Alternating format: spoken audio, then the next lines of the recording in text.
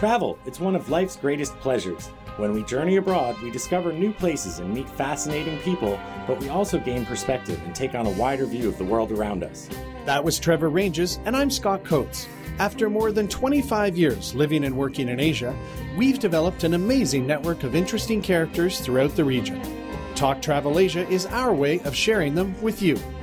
Plug in and get connected to hot tips, interesting perspectives, and expert travel advice as we cultivate travel insight through intelligent conversation. Welcome to Talk Travel Asia, episode 65, Scuba Diving in Southeast Asia with Chris Mitchell. Southeast Asia is one of the world's best regions for scuba diving. From wreck diving to focusing on spotting creatures like the whale shark, Southeast Asia has you covered. Whether you're looking to get certified as a diver or take advanced courses, the region's warm waters, abundant coral, and of course, diverse cultures takes things to the next level, making it an incredible area to choose to dive. Today, we'll talk to a diving enthusiast about his experience in the region under the water, as well as discuss some of our own. I'm Trevor Ranges, recording from Bangkok, Thailand, and as always, I'm with Scott Coates, but this week he is in Yangon, Myanmar. I'm here working. I'm over here for 12 days, and it's been 6 or 7 years since I've been in Yangon, so I'm quite excited to be here. I'm actually on a hotel that is a boat hotel on the river right here in Yangon, so I'm very close to water, although I'm not going to do any scuba diving in it. You know, we didn't really talk about that when we planned this episode, but Myanmar has so many islands. That must be a really spectacular place to dive. Yeah, I'm sure it probably is. I've heard great things of the archipelago down kind of bordering Thailand in the south. One day. But hey, we're getting into diving, and I got certified, I think, in probably one of the worst places you could do it, and that's a glacier-fed lake in Alberta, Canada. I'm sure there's worse places, but I'm from Calgary, and the only place, if you did your training there to get certified, was in Lake Minnewanka, which is literally glacier-fed. We had to wear like super thick wetsuit with a hood and three-fingered gloves, and we did that awesome. So that could go diving in Cuba. So I remember I was a young kid, just certified, went diving in Cuba, then got my advanced certification on the Barrier Reef as a backpacker, logged about 50 dives, and that's kind of how I got into it. How about you? That's quite a lot, man. You know, the visibility must have been great in that lake, though, yeah? Yeah, it was sweet, man. The gravel bottom was great, and just, I don't know if it was. I don't really remember. Really? How old were you? How old was I? I think, I must have been 20. Okay. Well, you probably should remember that. I started, we spent a lot of time as kids in the Caribbean and islands off of South America, and I was snorkeling before I can even remember, literally, like 2 years old, something like that. And my dad took me and my sister diving a few times when we were like 10 years old off of Mexico, and we didn't have certifications or anything like that. So I sort of was comfortable in the water, diving, snorkeling, even before I got my certification, which was on Koh Samui and diving off of Koh Tao in 1996. Mm-hmm. So that was still pretty pristine back then. And I've probably done about 50 dives now. I've kept a pretty good logbook, though I haven't looked at it in a little while. I've never gotten advanced certification. Not just because I'm against them, but just because I didn't really feel the need to do it. I know you're not supposed to do wrecks and you're not supposed to do deep dives and caves and stuff like that without it. But for some reason, I guess I just talked people into letting me do them anyway. In the region, Hawaii, obviously, I don't know if you dove when you were in Hawaii. Some of the diving in Hawaii is great. Indo, obviously, spectacular. Thailand, not as impressed as, again, some of the dives in Indo, but there's still some really good stuff around here. Australia, I did the Great Barrier Reef. I did a liverboard. I did Malaysia. We talked about the Perhentians one time. I did Perhentians back in 96, and I thought it was pretty awesome. You guys went more recently, and it was a bit more crowded now, huh? Yeah, for the region, I've dove off Koh Chang in Thailand, Koh Tao in Thailand, Ao Nang Krabi, Similan Islands a year and a bit ago, all in Thailand. Similan is like world class, but I don't know, when we were there that day, I don't know what was missing, man. It was nice, but not world class. And then as a backpacker, I dove off Nha Trang, Vietnam in about 96. It was just super average, but we wanted to dive. And then, Perhentian Islands, I think that was back in 2006. And yeah, it was all right. but yeah, I've always, I don't know, something about diving, like I really liked it. And then I don't know, I just sort of saw the fish and that. And then I was like, yeah, okay, I think I maybe need to do something more exciting. Like I need to do a wreck dive or something kind of, or just be at a site that blows me away. Because while I like it, I don't make time for it in vacation. Like I don't plan diving trips anymore or anything. Yeah. You know, I mean, I love snorkeling, and I even just free diving. Like whenever I'm cruising around any island, I always keep a mask in my bag, and I'll just jump in the water, and I got like my swim fins. So I love being in the water. I love looking at coral. I love looking at fish. But I'm kind of with you. Like with the diving, I love if there's a wreck, I'll go and dive a wreck. Or I'm interested in seeing like sharks or manta rays or whales, anything big like that. Otherwise, I'm more of a snorkeler these days. Just a little bit bored with taking the time and the effort to dive. But I got a feeling that today, having an expert in the region on the show might spark the drive to dive again. Yeah, I'm kind of, I think, looking to be excited again. So hopefully our guest is going to wow us and get us a bit excited about getting under the water. Well, let's invite him on. Our guest today is a British scuba diving journalist originally from Plymouth, UK. Chris Mitchell has been living and working in Asia for the last 15 years. He co-authored a book, Thailand's Underwater World, and has written for most of the major scuba diving magazines, including Sport Diver and Scuba Diving in the US, Asian Diver, and Scuba Diver Australasia. Chris joins us from Bangkok. Hi, Chris. Hi, guys. Good to be here. Yeah, thanks for joining us. We've been meaning to do kind of a more in-depth scuba episode for quite a while, and you are the person. Well, I'll try to be. Well, Chris, let's start way at the beginning. What first brought you to Asia to live and work? Scuba diving. I had learnt to dive in the UK, which I do not recommend to anyone, and I basically almost gave up as soon as I began. And then when I went backpacking in Australia, I got bit by the bug. And then when I arrived in the usual rite of passage, do 6 months in Australia, then come to Southeast Asia, I came to Thailand and I realised that the diving here was twice as good and half the price as Australia. So, and then that was 2003. Cool. It's lucky you got bit by the scuba bug in Australia, because usually people get bit by something much more deadly. That's right. Yes, I was lucky not to be attacked by any of the wildlife. Okay, so it was about 2003. You came to Thailand, and then did you stay here ever since then, or did you go home for a while, have to sell everything you own, and then come back, or how did the transition occur? Well, basically, I had been given a golden goodbye by the last company I worked for. So they gave me a substantial amount of money as my redundancy, which was, as you can imagine, lovely. And so I managed to live on that for quite a few years. And that is why I kind of began my, I'm not sure I would call it a career, that sounds far too grand, but that's when I began writing for scuba magazines, because the thing for me at that point was that obviously when you pick up a scuba magazine, it's full of amazing photographs. Back then I didn't know how to take photos underwater. I could take bad ones, but I couldn't take good ones. And I just kept pestering the editors of the various magazines to let me write, and they kept saying, well, until you've got some photos, you can't do it. And then my break came, sadly, when the tsunami happened in December 2004, because one of the first boats to go out within a couple of weeks later, because obviously at that point there had been no boats going out to the reefs, no boats going to the Similan Islands. No one was really sure what they were going to find when they dived back into the water. There was a lot of concern that the reefs would have been completely smashed to pieces, because obviously the tsunami is a pulse of water, and as it connects with immobile objects, it releases the force of the pulse, which is obviously why it causes so much. Hey, just for our listeners, I believe the tsunami was 2005, yeah? And were you based in Phuket at the time? I was actually living in Khao Lak, yeah. Well, okay. Oh, Khao Lak, all right. Yeah, which really got it. Yeah. So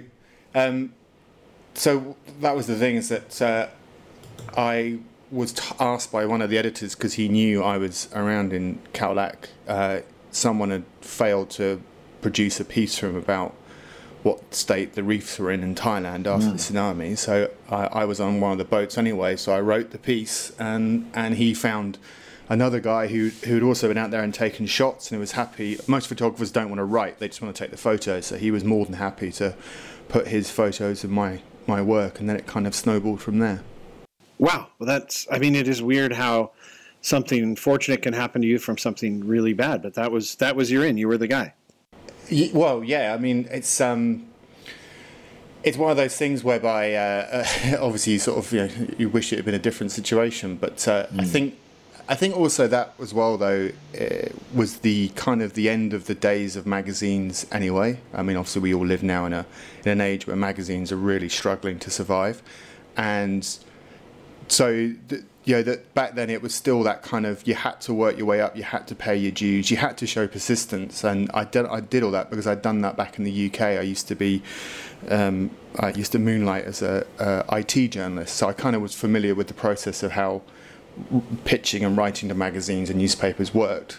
So it was just a case of moving over to a different industry. Yeah, so I guess you bought a better camera then, and you do all your own photographs nowadays. Well, what happened, it was a very long and painful and expensive process to start taking good photos underwater, and I ended up meeting on Koh Lanta this lovely chap called Jez Triner. He's still a dear friend of mine now, and he is the guy that co-authored the Thailand's Underwater World book with me. Jez did all the photos and I did the text. So it was kind of, the book was my idea, but essentially the reason I wanted to do it was because Jez had not had his photos published in a book before, and I just thought, well, this is crazy. I mean, they're such great photos. The book should be a showcase, because I was fully aware that no one's actually going to read what I'd written. And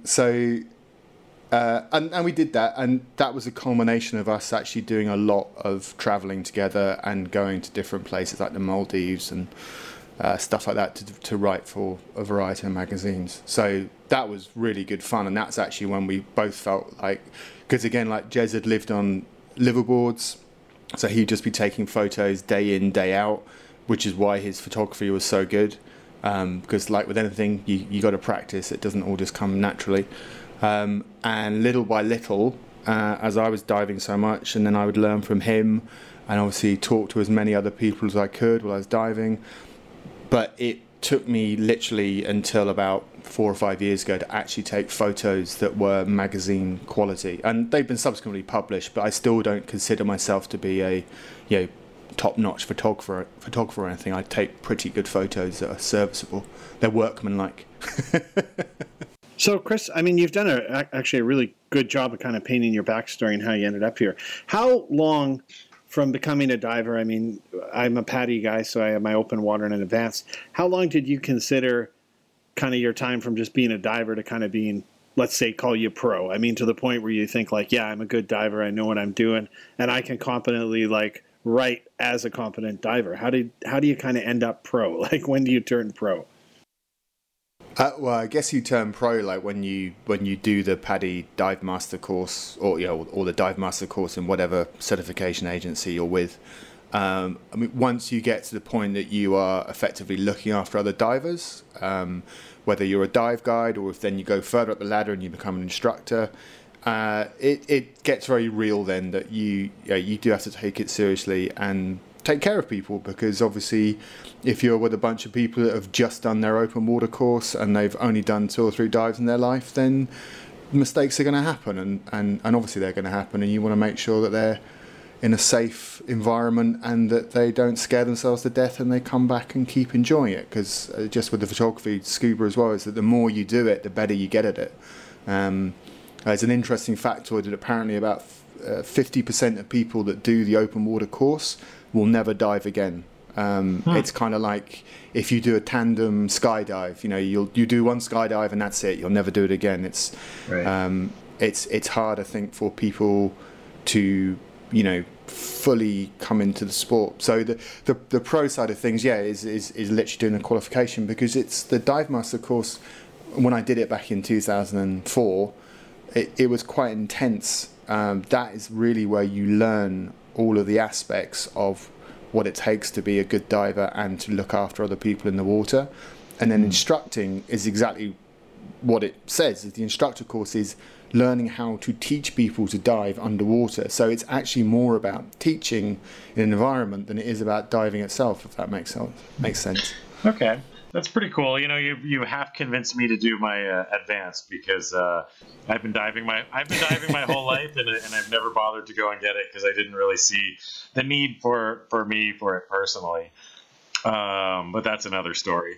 So you've been in the region for over a decade now, more than, I guess. And from your website and podcast, Dive Happy, we see that you've dove all over Southeast Asia.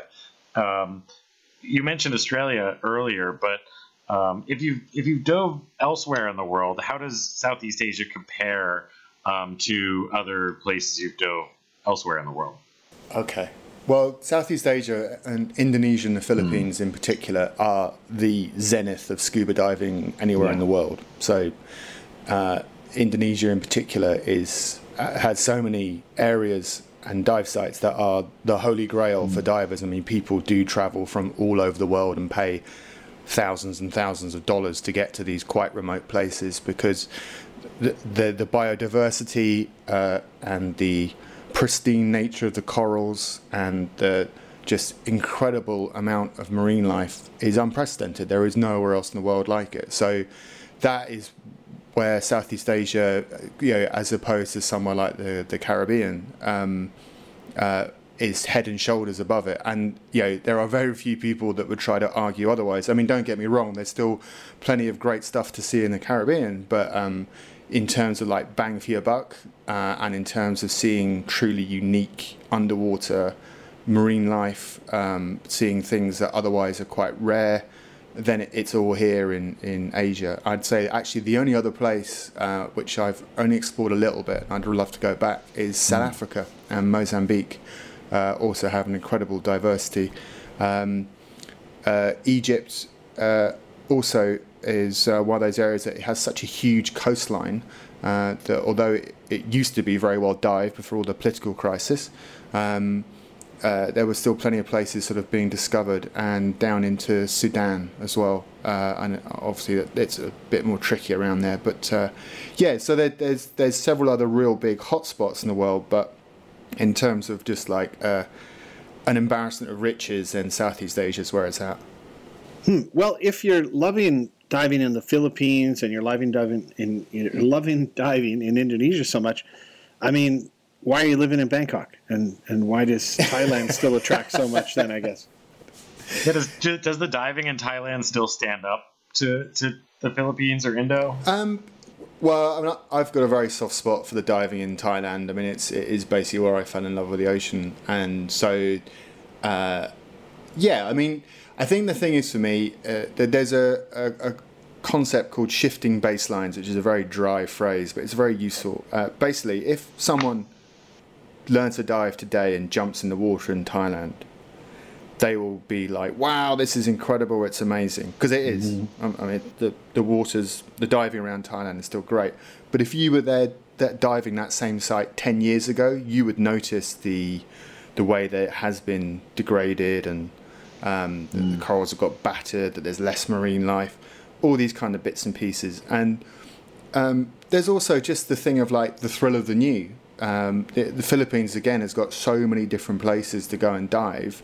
It's just that thing of like, I've dived the Similan Islands. I've been there about 20 different times over the last 15 years. It's not that I don't need to do it again. I'd love to go back there, but I'm also really curious about seeing new places that I haven't visited before.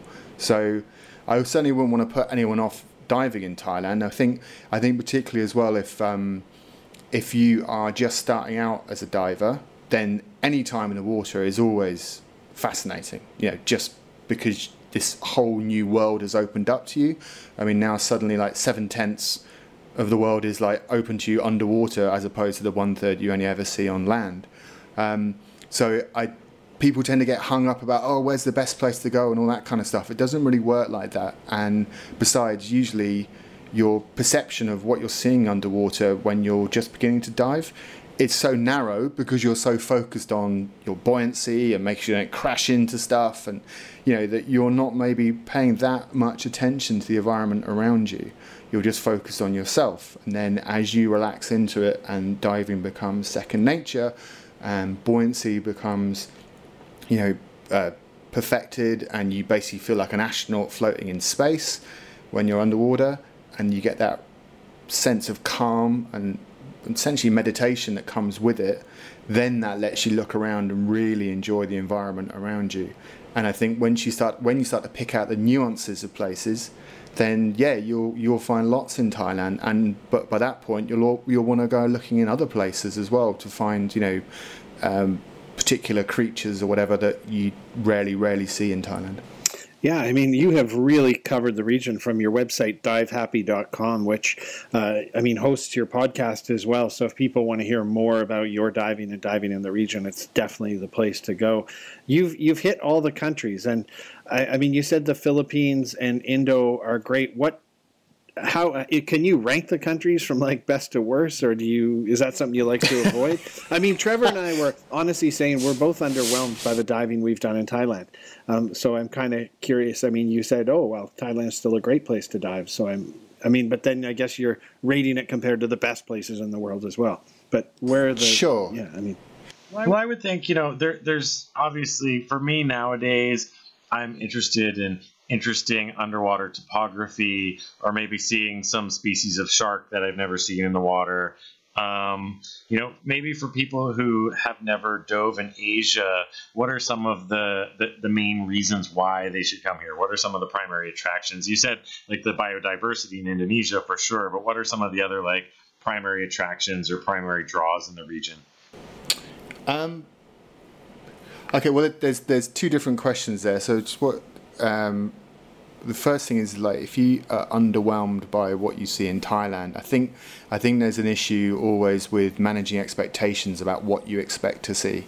So that's one. So I'm not criticizing you for being underwhelmed, because obviously everyone has their own. And this is the thing with diving; it's so wildly subjective about how people will enjoy or not enjoy the same dive site. The thing that you will always, or the reasons to come to Asia, the obvious one is in Cendrawasih Bay in Indonesia, where you basically can have the most incredible whale shark encounters, where normally whale sharks are rarely seen. If you do see one, you're privileged for it to basically be a drive-by. It'll appear, it'll be around for a few seconds if you're lucky, and then it'll disappear again.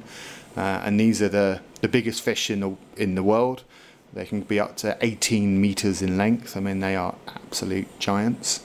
Completely harmless. They feed on plankton. Whereas in Cendrawasih Bay, you will get 4 or 5 of them turning up at the same time, and they will just hang around you because they're basically feeding from the Indonesian fishing platforms that are floating on the surface. It is pretty special to be in the water with 5 whale sharks that are all just moving around you, and they're completely unfazed by human beings in the water. They basically don't care. They just want to get to the food. They're not going to run you over or whatever, but there's something really quite spectacular about. I think the biggest one we've seen there was 8 meters long, and of course they're completely silent. So 1 minute you're looking around and it's completely empty blue, and then the next minute this thing is just passing over your head. So that's one. The other one I'd say you mentioned about topography. Around Mosul Island within Raja Ampat in Indonesia, which is kind of like at the moment is sort of like the number one place everyone wants to go to. It's just I would argue that Komodo is just as great as Raja Ampat for seeing a variety of different things, but whatever. They're both amazing places. But in Mosul, they have absolutely spectacular coral reef. Coral reef like Finding Nemo. It is like someone's gone down there and painted it with fluorescent markers. It is absolutely jaw-dropping. And of course, the problem is with the rising temperature of the oceans is that there's a lot of pressure on corals elsewhere in the world. And in Mosul, the water has naturally always been quite warm, so at the moment it's surviving, but no one's quite sure how long that will continue. I mean, the whole thing's a roll of the dice at the moment. In terms of sharks, I mean, if you want to see great whites, then you would head to Australia, and there's some absolutely spectacular diving you can do off the south coast of Australia, out of the Neptune Islands. It's sort of hard, and if you want manta rays as well, which are kind of my favourite, then the Maldives delivers that in absolute spades. If you want to see, manta rays in trains as they're all feeding on plankton, sort of moving in rows of 4 or 5, and that's where you can go and see them. The thing is with these things is that, you can't randomly jump in the water and just see this stuff. There obviously has to be quite a lot of planning and thought about it, and sometimes... and I've done this. I went on a trip to the Maldives. It was a complete bust. Nothing turned up. So that's just, it's the ocean. It's not an aquarium. Yeah. Well, you touched on rising sea temperatures, and I've heard a fair bit about coral bleaching and compromised dive sites. How are the reefs and sites in Southeast Asia faring? Well, they're faring remarkably well. I mean, there's been a lot of, ever since I've been diving here, there's been a lot of pessimism because, frankly, unless there is the political will to make the sweeping changes that are needed to obviously reduce carbon emissions, to clean up the waters, to stop overfishing, blah, blah, blah. We don't need to go through it. Unless all of that is enacted at a governmental level, then, grassroots efforts are not futile, but they're certainly hampered. I think the Philippines actually, Indonesia's been moving pretty fast in the last couple of years to start implementing this stuff, which is very, very positive, thanks to a lot of lobbying by all various individuals and other international groups. But in the Philippines, there's some very heartening areas. My favourite place there is a place called Sogod Bay, Sogod, and that's down on the island of Leyte, Leyte, and it's basically this massive great gulf. The gulf is so big it's where the Japanese war fleet hid during the Second World War, and it's also Leyte is the island where MacArthur came back. He said, "I will return." That's actually the island he landed on. There's this massive statue commemorating the beach that he landed on. Anyway, and Sogod, I think 20 years ago, maybe a bit longer, there was a very forward-thinking governess, because obviously 20 years ago no one really thought about the reefs and blah blah blah, and she decreed that the Gulf would be protected and that there would be no overfishing and there would be no dynamite fishing, and essentially just lay down the law, and miraculously it was enforced and the fishermen went with it, and now as a result, 20 years on, every successive governor has continued the laws that she set out, and now the reefs there are frankly in better condition now than they were 20 years ago. This is from talking to guys who own resorts there and have basically they've retired there, so they've been living there for the last 20 years. So that's really heartening that there are some really good stories at a local level.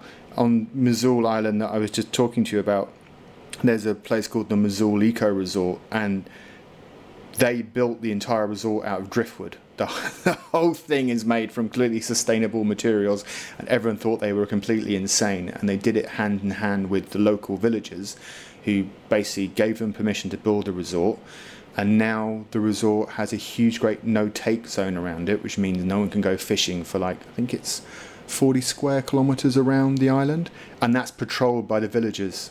And the funding, all the money that comes into the resort goes to build schools in the villages and provide jobs, and so it's this fantastic virtuous circle, and they're hoping to continue that blueprint to other resorts, because obviously it's a huge amount of work, but with the people, when people sort of decide to do it, and I think most importantly when they stay there rather than trying to set up a scheme and then just disappearing. I think in Asia a lot of stuff is driven by force of personality.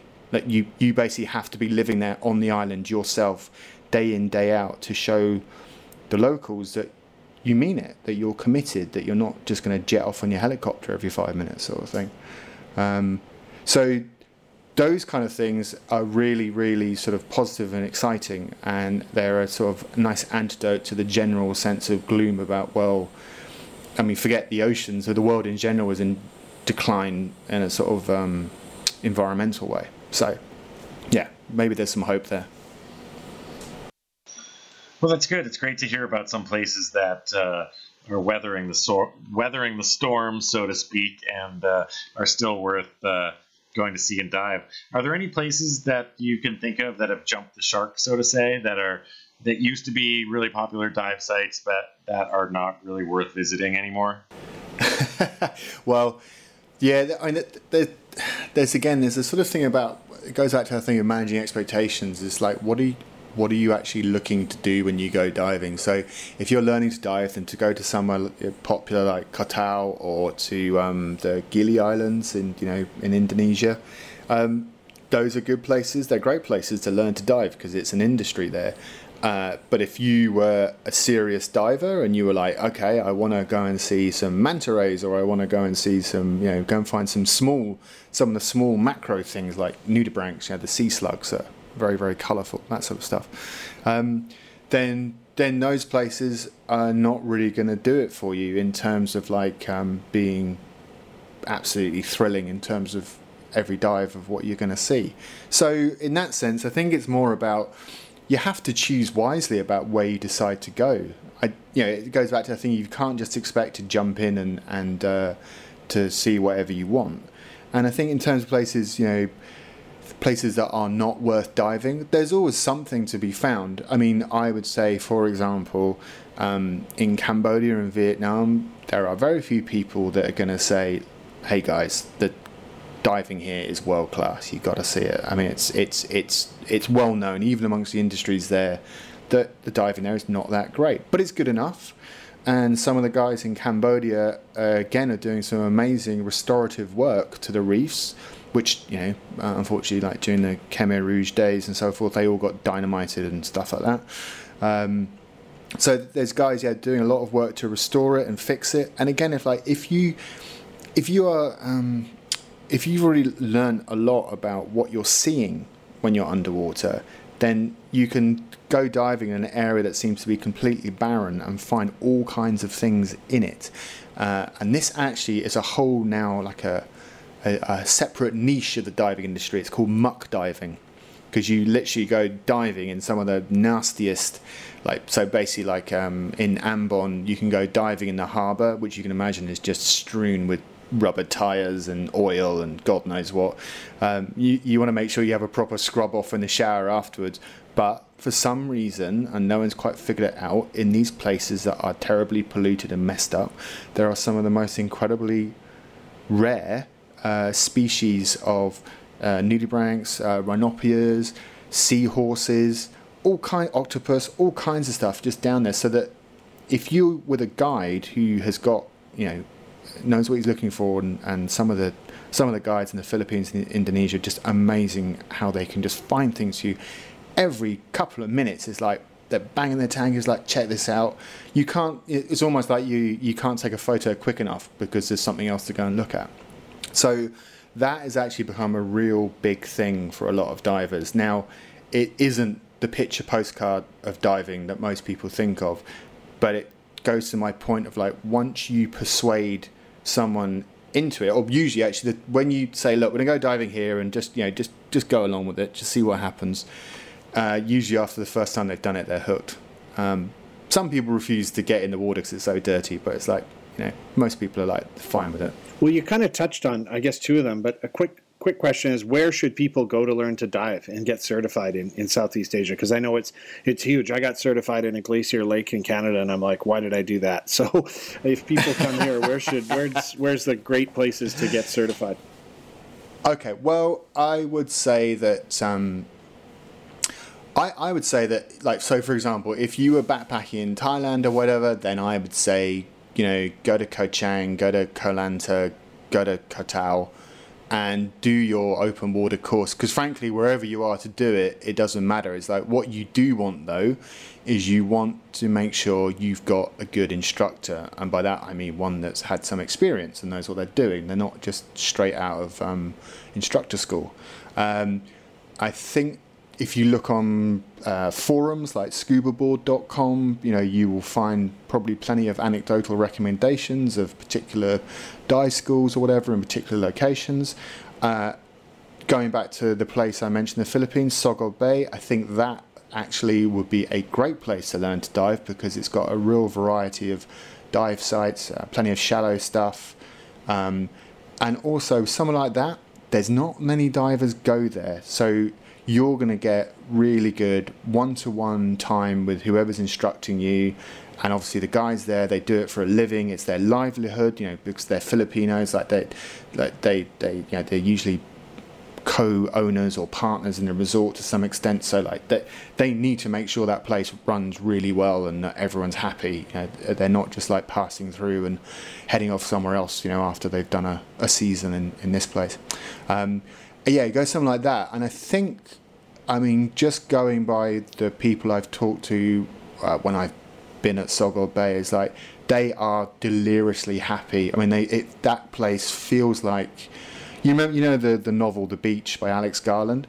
Sogol Bay is kind of a bit like that. It feels, without all the drugs and the death and the violence, but it's the Philippines, and it's one of those places that I think only about 400 or 500 people go there a year, and so it feels like it's your own little place that you've discovered, even though obviously plenty of other people know it's there too, and mainly because it's quite hard work to get to. But I think that one-on-one thing can really make it. I had that in Australia when I first started diving. I was a very nervous diver.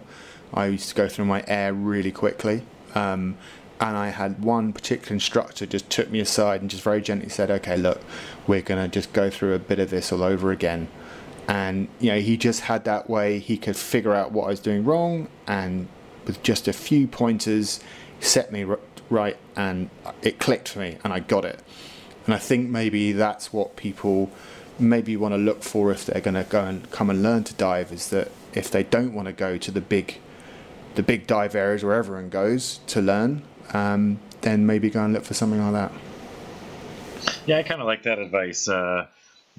And I almost feel like at a place like Koh Tao, you don't know that there probably are some great dive instructors, but there's also probably lots of new people who just got their dive instructor's certificate, So sure. I kind of feel like some place that's a little bit more off the beaten path, but has a really nice swimming pool, because you're going to be spending half your time in the pool anyway instead of in the water. Sure. Don't forget as well, Koh Tao for a lot of people, when I lived there for 6 months and then went back for another 6 months.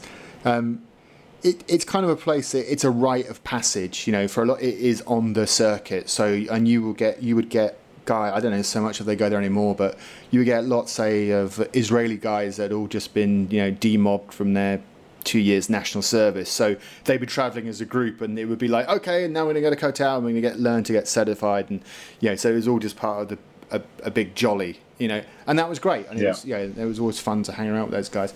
It's kind of more, So I think that's the thing, is just to sort of be aware of. Like Lanta, that makes more sense. Go to Lanta, find a place that's a little bit more chilled out, and probably be a better idea. How about for more advanced divers? Any good tips for places to go? Well, the key thing is with the advanced diving, the main figure of that is going to 30 meters. Is the deep dive is the key part, and also the night dive. And Indonesia, I got to say, it has just got some spectacular night dives around Komodo. I'm not really that big a fan of night diving, but in Komodo I was out every night, because it's basically like night and day. Literally, someone flips a switch and a whole bunch of different stuff just comes out at night. Yeah. So I also get amazing biophosphorescence. So when you come out of as you're coming up to the water, you pull your hand out, and you just get this shower of sparks shooting off your hand because of all the it's sort of like neon, the little creatures in the water. I didn't explain that very well, but anyway, it's very pretty. No, but I think people know. Yeah. But the deep diving, I guess the sort of main use case of that is wrecks. It's always amazing to see shipwrecks, and they tend to sort of be sitting, maybe the stern is at 20 meters, but the bow is at 30 meters, that sort of stuff. I mean, going advanced, I think, is definitely worth doing just to make sure that you are comfortable below 18 meters, because there are times when you do need to go below 18 meters. I mean, since I got into photography, I tend to bob around between sort of 15 to 5 meters, because that's where the light is, so it makes for much more interesting images. And I've got friends, though, that they are forever tearing off down to 35 meters because they're looking for sharks. Because that's where you're going to find them if you really want to see them, particularly out in the Maldives. You go down to 35 meters on specific dive sites, they will be there. And so, yeah, there's all kinds of things that it's again of like the level of comfort you have, because obviously if you're at 30 meters and something goes wrong, you better hope your buddy's right next to you, because you won't be coming back up without them. So there's a whole sort of level there of like you need to be very much more aware of what you're doing. Well, you've given a ton of information here, but just kind of one of the last questions. I mean, what should people keep in mind when planning a diving holiday to Southeast Asia? Are there any kind of basics that you haven't covered here that people should keep in mind? I think be clear about what it is you want. I think that's the main thing. For example, Thailand the Aggressor fleet is the biggest collection of liveaboards in the world. They have a liveaboard in pretty much every country that has, serious diving. They're an American company, so they're big in the Caribbean, but they have boats in Indo and Thailand and stuff. And I was talking to the owner, Wayne Brown, and he was saying to me that the American divers, they love coming to Thailand because it's precisely because it's so accessible, and that means they can do the 7 days of diving on the boat, and obviously it's a nice luxury boat. And then they get off the boat, and then they can do lots of, we call it topside stuff. So go and see temples and all that kind of thing. And for a lot of people, they want that mix of stuff. For me personally, I don't care so much about seeing topside stuff. If I'm going somewhere to go diving, I'm just diving. That's it. I'm not, unless there's something absolutely spectacular, unmissable that I've got to go and see. So I think that's the main thing, is just sort of be aware of what you actually want to get out of it, because I think the better that you plan your own ideas of what you want to see, if there's a particular creature you want to see, research that, research the time of year, research the different options, ask on forums about that.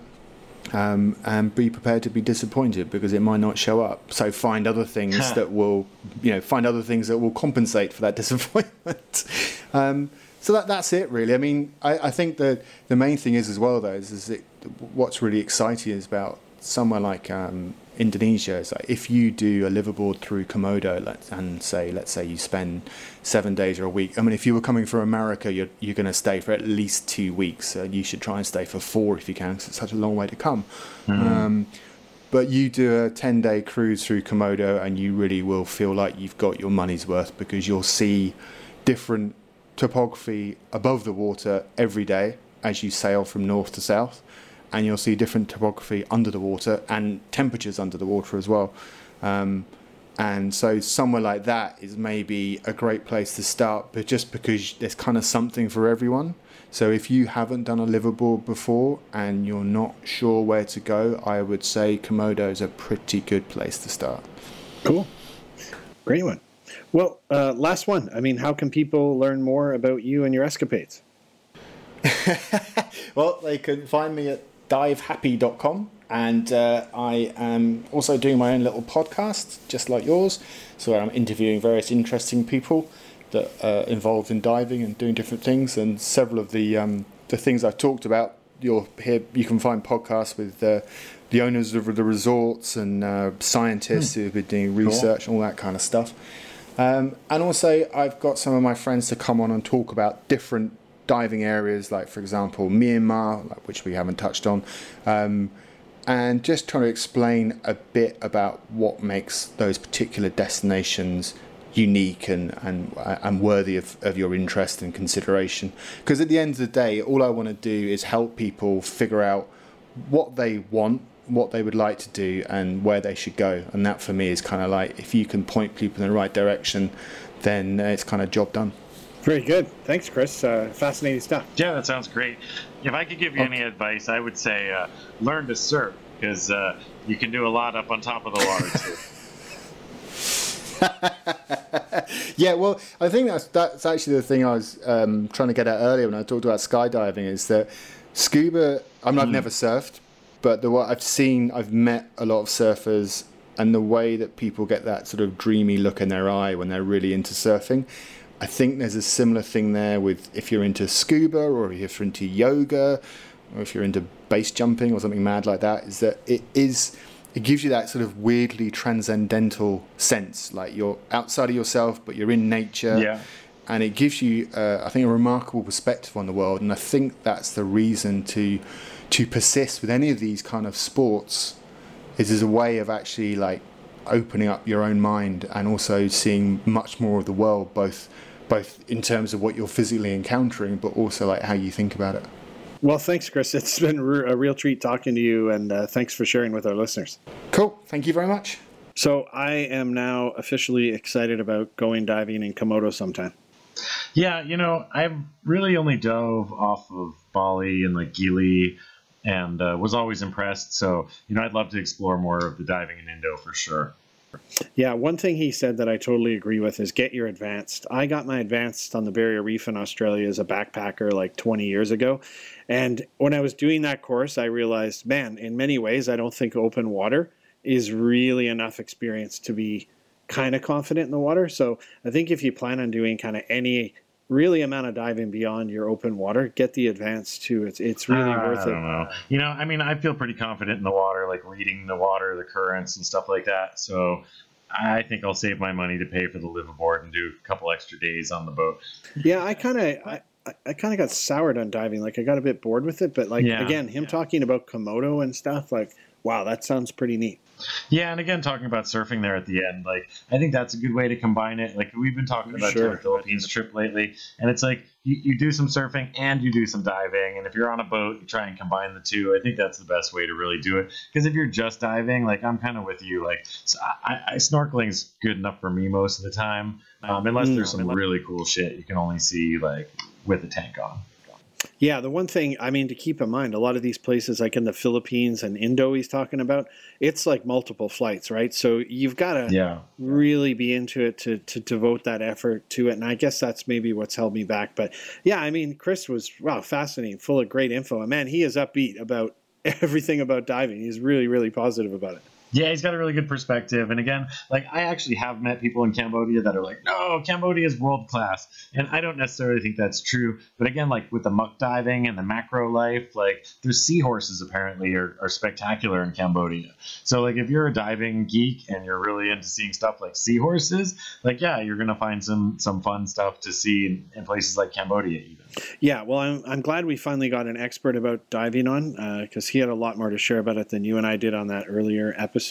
So yeah, I'm a little excited. Maybe I got to make a trip to Komodo, but hope everyone enjoyed that. That was a great one, and we're going to be back in 2 weeks with something new. Yeah, can't wait to talk then. So from Bangkok, this is Trevor saying thank you for listening. And this is Scott from Yangon, Myanmar, saying thanks a lot, and we'll be back in 2 weeks. Thanks for joining us on Talk Travel Asia. We look forward to sharing with you again soon. Hey Scott, do you remember the time we walked on top of the wall at Angkor Thom in Cambodia?